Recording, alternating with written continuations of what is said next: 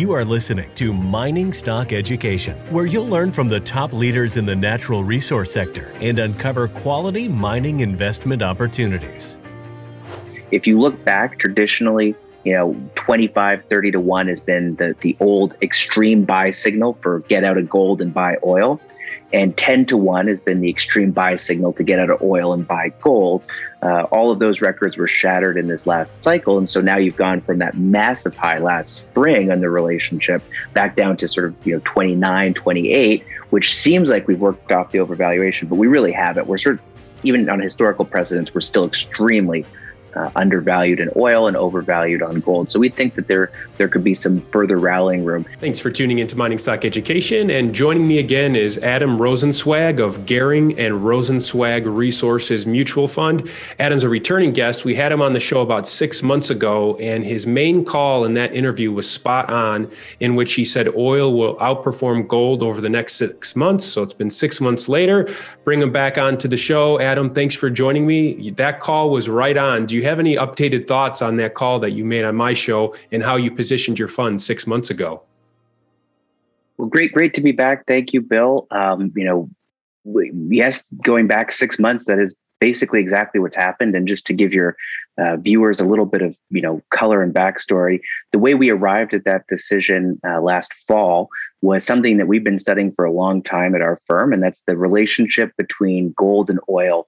And when we looked at, it sort of sounds simple, but when we looked at over time, the price relationship between 1 ounce of gold and how many barrels of oil that can buy, what we noticed was a long trend and a long pattern, periods of intense gold overvaluation, oil undervaluation, and then vice versa. And using those metrics, it's been very predictive to be able to determine which ought to outperform going forward. And so when we found ourselves in 2020, because of COVID and various related demand issues around oil, combined with all of the monetary and fiscal stimuluses that were being put in place to respond to the pandemic, we started to see an unprecedented relationship between 1 ounce of gold and 1 barrel of oil. Now, obviously, when oil prices went negative last April, remember they went to negative $40 a barrel, the relationship or the ratio between them became sort of meaningless.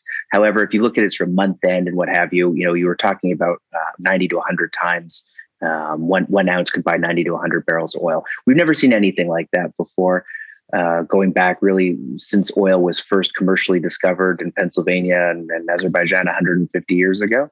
And to us, that was very emblematic of future outperformance of oil to normalize that relationship a little bit. So when we came on the podcast last time, gold was about 1950, oil was 40. And here we are 6 months later, gold has sold off about 15, 16%. It's down about $200. I'm sorry, about 10% rather, $200 to about 1770 today. And oil at the same time has gone from 40 to 60, so it's up 50%. So what has that meant? Where do we stand today? You've worked off some of the overvaluation of gold. When we came on the podcast, I believe the ratio was 50 to 1. Today it's down below 30 to 1. So, on some measures, things are moving in the right direction. The relationship between oil and gold is normalizing, but are we at the point yet where we want to be cycling out of oil investments and into gold investments? And there we think not quite yet. And there's a few reasons for that. First of all, a relationship of 30 to 1, or where 1 ounce can buy 30 barrels, that's still really high historically. If you look back traditionally, 25, 30 to 1 has been the old extreme buy signal for get out of gold and buy oil. And 10 to 1 has been the extreme buy signal to get out of oil and buy gold. All of those records were shattered in this last cycle. And so now you've gone from that massive high last spring on the relationship back down to sort of 29, 28, which seems like we've worked off the overvaluation, but we really haven't. We're sort of, even on historical precedents, we're still extremely undervalued in oil and overvalued on gold. So we think that there could be some further rallying room. Second, when I look at the near-term fundamentals between gold and oil, we still prefer to favor oil investments and oil fundamentals. And the reason for that is last year, we really saw a huge supply response across the global oil industry in response to much impaired demand because of COVID. So, COVID meant that people stopped moving around, particularly air travel really fell precipitously. That had an impact on demand. And people around the world started both shutting in wells and then laying down rigs to not drill new wells. As we all know, oil wells deplete. And so you have to constantly be drilling new ones. And we're not anywhere near drilling enough to hold production flat. So we continue to see here more than a year on, we continue to see production falling quite precipitously. We just got some numbers out of North Dakota where the Bakken Shale is located. And they saw a huge decrease month on month for the month of February. So we're still seeing those sequential declines. Remember, the shales have been the only source of supply growth for the last decade. And so if those are impaired now, we're going to start to see some really significant tightening in oil markets. And we're seeing that.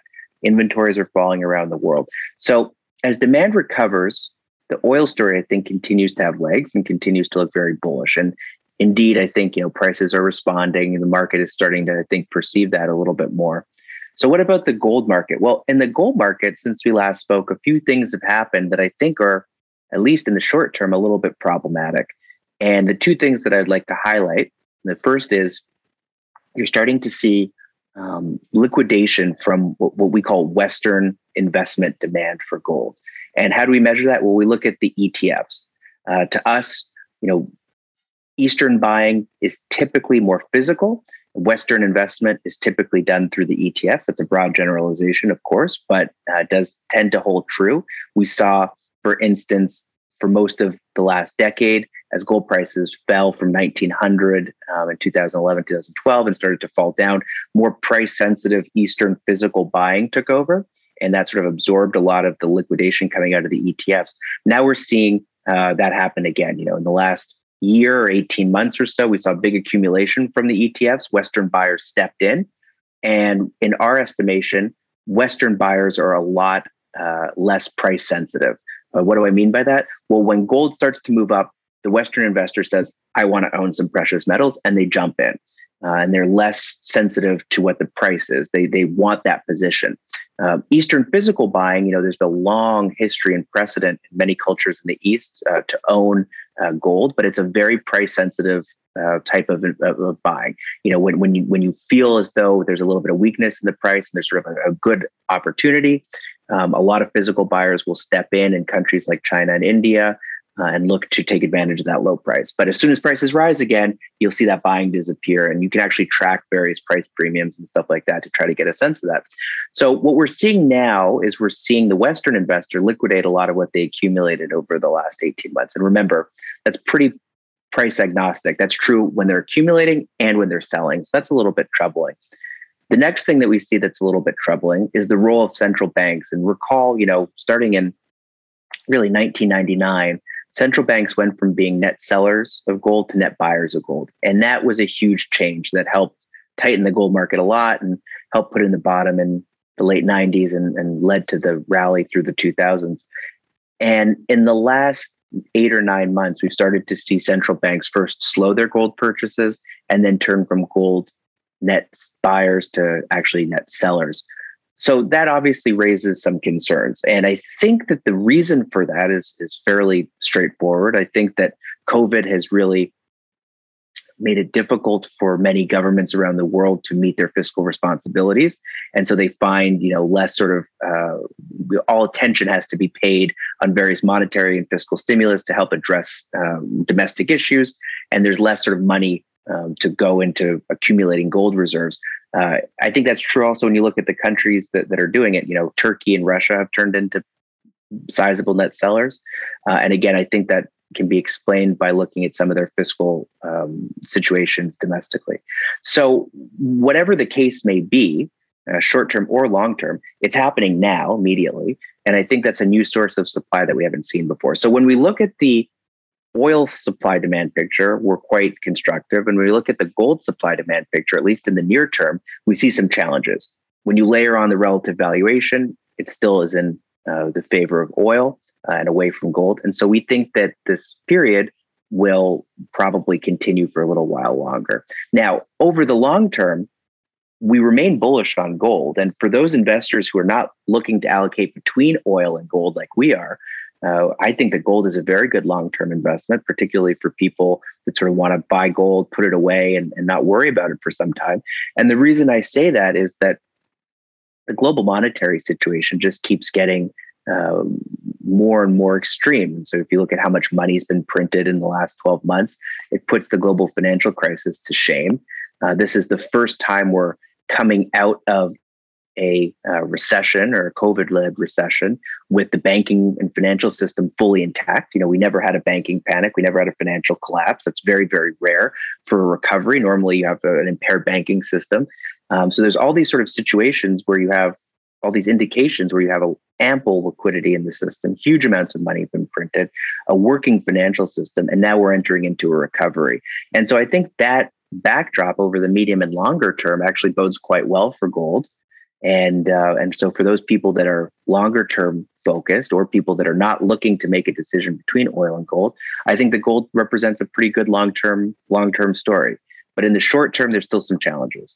So you look at the oil and gold ratio as your primary indicator for when you're going to move money out of oil into gold. And if I recall in our last interview, it was 25% would be the full weighting within your fund for a gold position when that's fully allocated.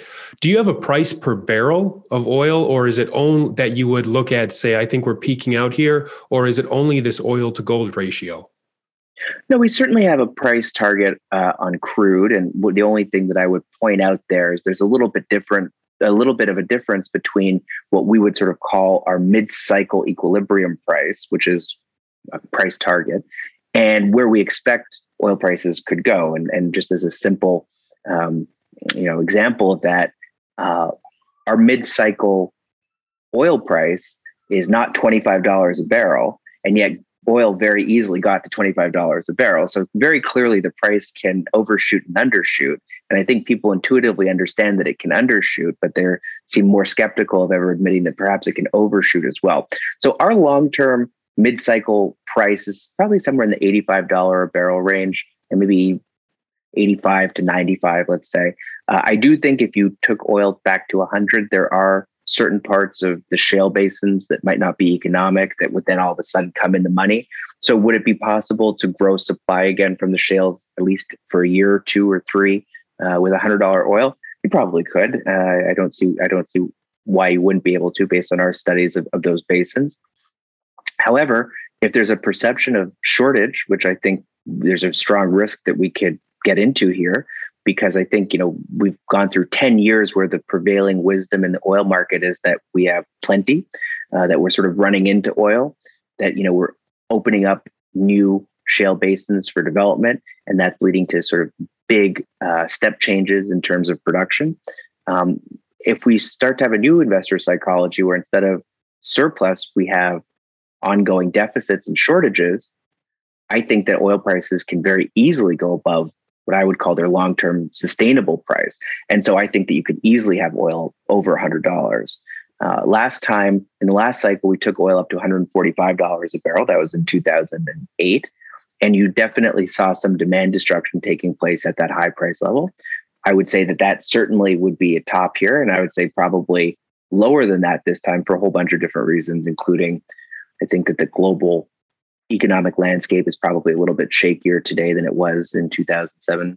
We're sort of pre the crash, pre the run up and crash, and I think that the challenge or the competition from various sorts of renewables would this time probably, if you took oil to 145. Because of shortages around the world, I think you could make a much stronger case for some of the renewable energies. Arcana Silver is on the verge of bringing the world's highest grade silver mine into production. The Revenue Virginius mine in Colorado has proven and probable silver reserves grading nearly 37 ounces per ton silver, with all-in sustaining production costs of only $8 per ounce of silver. The mine is fully funded and permitted with infrastructure already in place, and has announced production will commence in 2021. Achieving successful production should result in a significant upward share price re-rating on the Lassonde curve. Arcana trades under the ticker AUN in Toronto and AUNFF in New York. To learn more, go to arcana.com. That's AURCANA.com.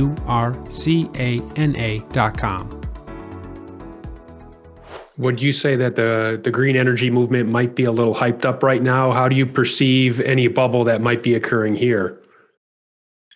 We certainly do. And we've been quite vocal and adamant saying that we do have a green energy bubble taking place today. And I think it's really unfortunate for several reasons. The most important is that if you actually do believe that we have a carbon problem, which I think most people do, and you believe that that ought to be addressed and solved, the issue is that we're making massive malinvestment into technologies that I don't ultimately think will achieve that goal.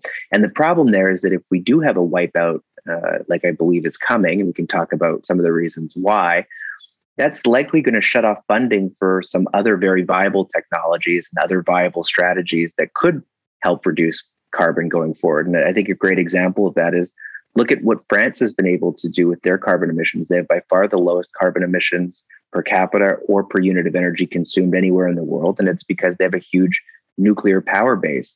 If we could sort of address these issues sensibly and address some of the weaknesses and limitations of wind and solar and electric vehicles, I think then all of a sudden people might give things like nuclear energy and nuclear power a more thorough investigation and a little bit more of a sensible analysis.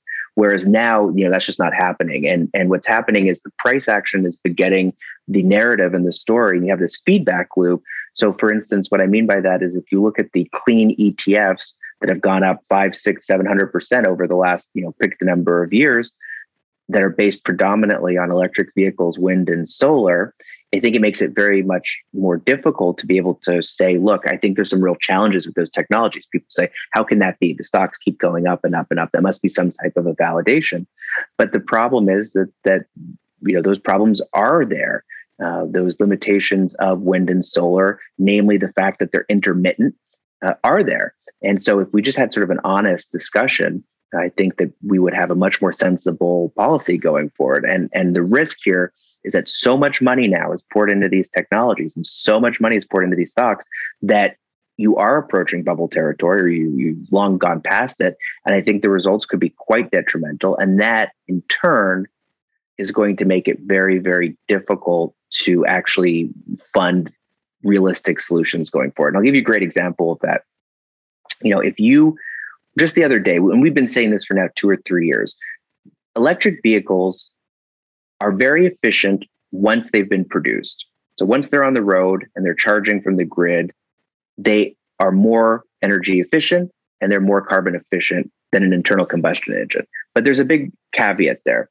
It requires a huge amount of energy to produce an electric vehicle, and notably to produce the battery that goes into the electric vehicle. So much energy gets consumed making that battery that by the time you roll the two vehicles off the lot, the EV is at a huge deficit, both in terms of the amount of energy that it's consumed and in terms of the amount of carbon that it's emitted because of all that energy it consumed. And it's not until some level of usage that it begins to approach parity. So the Wall Street, and we said this back in 2017, the Wall Street Journal just recently wrote something that corroborates a lot of what we talked about. And they say that, it's somewhere between 100 to 200,000 miles where the electric vehicle will become more CO2 efficient, energy efficient, what have you, total net basis relative to the internal combustion engine. So that raises a few problems. First of all, how long do you expect the battery to last? Because in this analysis, it sort of assumes that the battery lasts the full 200,000 miles. But if your battery is lasting between 100 and 200,000 miles, then you're going to have to replace the battery right where you sort of break even. And remember, that's where all the energy is fixated, is in manufacturing of that battery. Second, let's say you do get to 200,000 miles. You're talking about eventually, I think a savings against the internal combustion engine of like 20 to 30%. So if you look at transportation and the CO2 generated from transportation, and you assume that every car on the road can be turned over to a Tesla, which in and of itself is, astronomical, and obviously is going to take decades to do, and we'll run into problems with running out of battery metals and all types of things like that. Then when it's all said and done, of the transportation slice of total CO2, you can probably shave 20 to 30% off if everything goes properly. I mean, that's just astronomical. You're talking about, since transportation is like 20% of CO2 and you're going to shave maybe 20% off that, you're talking about reducing global CO2 by 4%. You look at cement, for instance, cement's 10% of global CO2. Steel is 10% of global CO2. I think 8 or 9%, but round it to 10%.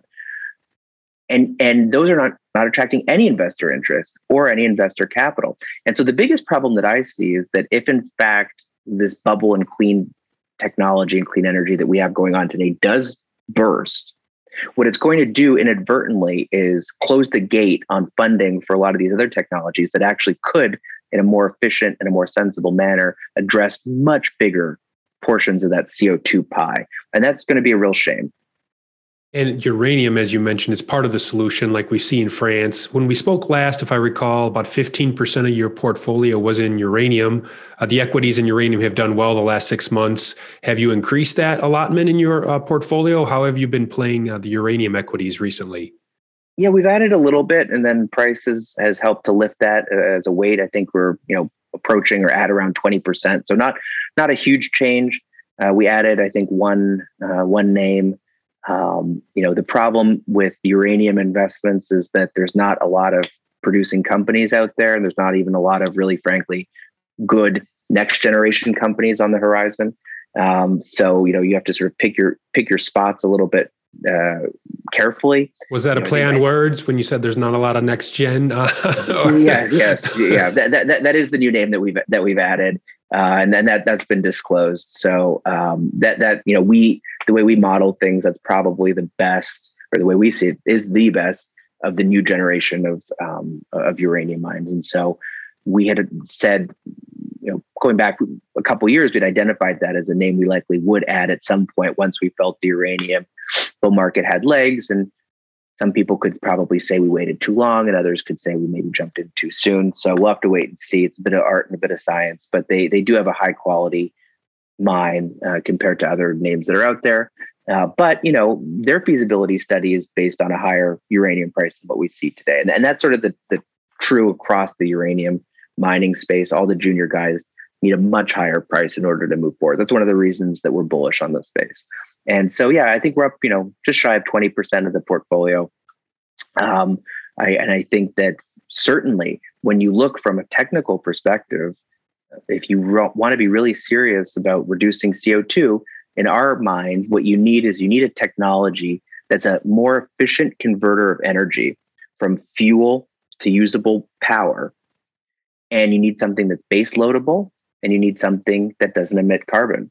And there's really the only thing that meets those criteria is uranium. Gas is very efficient. It converts energy 30 to 1. It does emit carbon, about half the carbon of coal. So in some regards, it's a very, very good path to go down to try to reduce CO2 as well. It's base loadable, but there's carbon involved. Renewables is not base loadable. It is not more efficient. In fact, the efficiencies are terrible when you look at how much energy is required to make a windmill and a solar panel versus what it can dispatch. You're not talking 30 or 40 to 1. You're talking like between 5 to 1 and 10 to 1. So you're talking about 70% degradation in energy efficiency there compared to gas. And when you look at uranium, you're talking about 100 to 1 conversion. So by far the most efficient harnessing of energy that we've ever known as a society. Completely base loadable and carbon free, at the point of emissions. The carbon that you generate is in constructing the facility and stuff like that. So very, very de minimis carbon footprint. So we definitely think it's part of the solution going forward. We also think, quite frankly, that the near-term rollout of new capacity through China and India alone makes up for a very bullish supply-demand story. So, people say, okay, are you guys really invested in uranium here for the long term because you think that we're going to have a huge push in the West? I do think we're going to, and I think that's going to be a massive, massive, massive tailwind to the uranium story. But even without that, it's quite a bullish story because of what's happening in other parts of the world. But the Western world doesn't seem to get it right now. Do you think the hydrogen fuel cells have a place to play in everything we've been discussing? No, not at all. I think the big problem with the hydrogen fuel cell is that if you look at So, what is hydrogen? Hydrogen, some people think of it as a fuel and some people think of it as a battery. And really it has some characteristics of both. I tend to think of it a little bit more as a battery. And the reason I say that is hydrogen doesn't exist in nature. So you have to manufacture it. And the way you manufacture it is you put electricity into the system, you create hydrogen, which can then be transported and stored. And then you run hydrogen through a fuel cell in order to create electricity. So to me, the hydrogen in that equation is very much the same as a battery, if you will. Now, the problem is lithium ion batteries are very expensive, both in terms of energy and in terms of capital to manufacture, but they're actually quite efficient once they're manufactured at taking power in and then discharging power again, 90%, call it, depth of discharge and things of that nature, round trip efficiencies. When it comes to hydrogen, there's no upfront energy cost, but what you do is you lose a huge amount of the electricity that you put into the system. So first, what you have to do is you take water and you run it through an electrolyzer, you put in electricity, and you try to break the bonds between the hydrogen and the oxygen. And you're trying to separate that water into oxygen gas, and what you're really going after is the hydrogen. That's incredibly energy intensive. And you lose, when you look at the energy contained, the potential energy contained in the hydrogen that comes out of that electrolyzer, you've lost 30% of the energy that you put in right there. It's consumed making the hydrogen. Then you lose about another 15% when you then compress or liquefy the hydrogen and turn it from a gas into a liquid and transport it. And then you lose another 30% when you run it through the fuel cell again. So when it's all said and done, you've lost about 70% of the total energy that's gone in, which is quite onerous. How do you overcome that?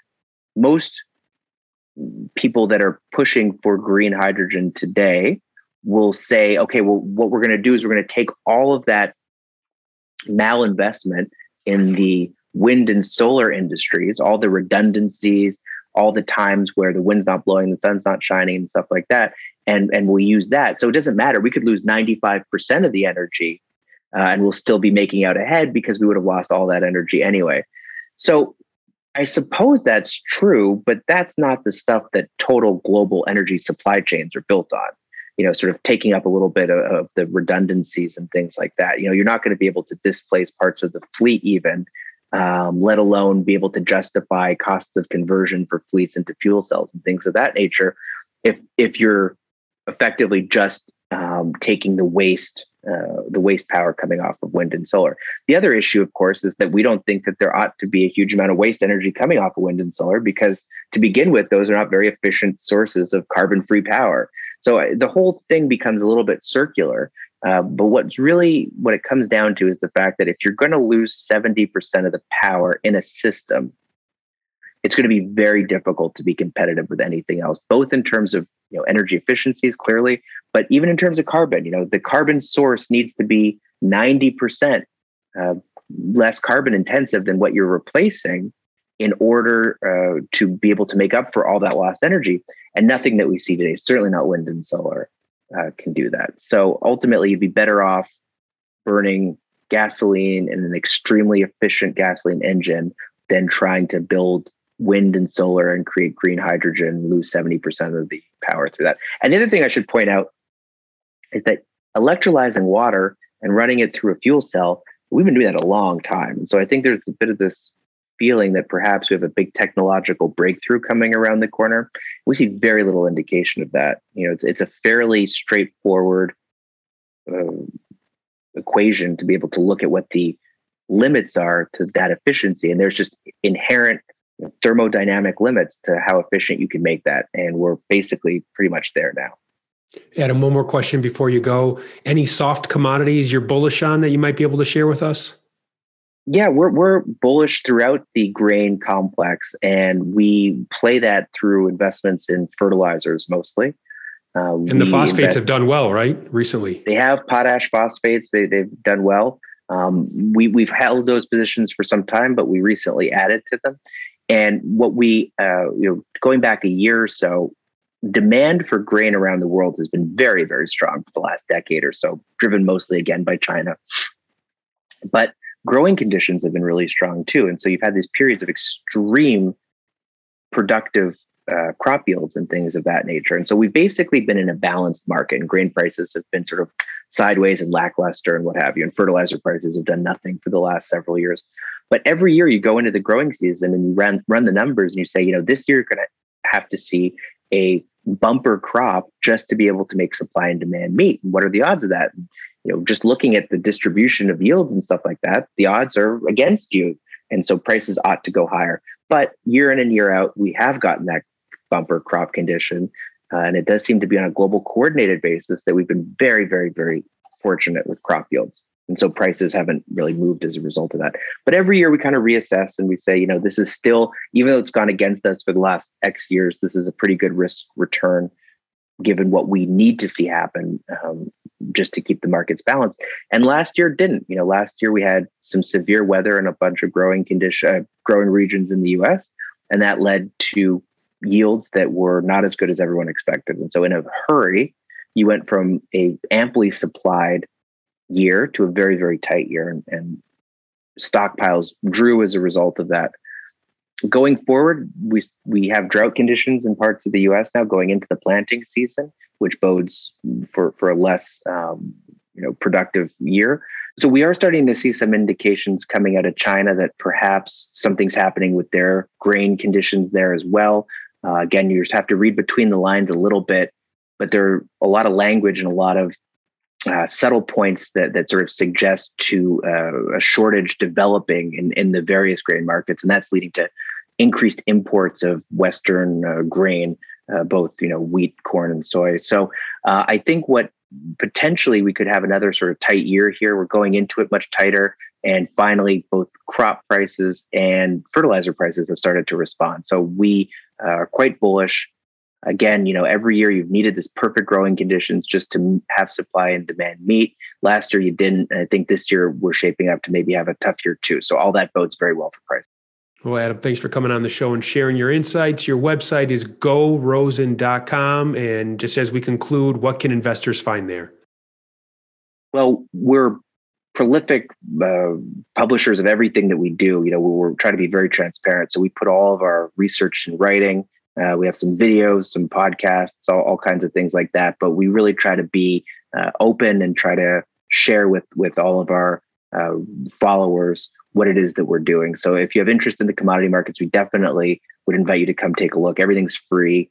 Nothing's behind a paywall or anything like that. And please come and take a look. Excellent. Well, thank you for coming on the show today, Adam. Thank you so much.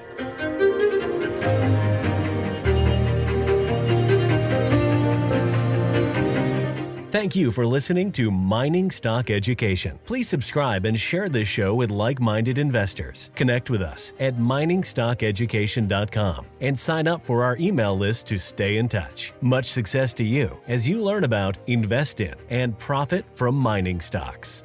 The mining business is one that generates gigantic wealth. A good drill hole that converts might cost $50,000 or $100,000, and it might discover something worth a couple billion.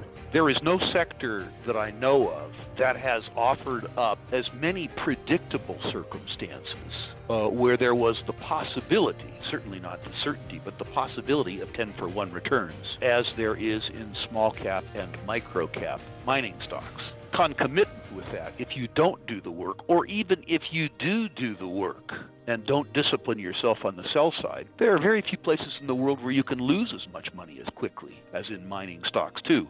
I just started to study up on mining stocks, and I just became fascinated because this is such a tiny sector and it's so volatile that either you could do really, really well, or you could pretty much get blown out of the water really quickly. The mining sector is a very risky sector. It can take your money very, very quickly. Don't fall in love with stocks. Don't be overly confident, and just do your work as best you can. Do your very best, but don't fall in love and don't get too overly confident, because that's a recipe for disaster. I have met professional retail investors that have made a tremendous amount of money on the junior mining space. Some of them aren't accredited, and they spend their days researching, talking to people, being on the phone, pouring through financial documents, but it requires commitment.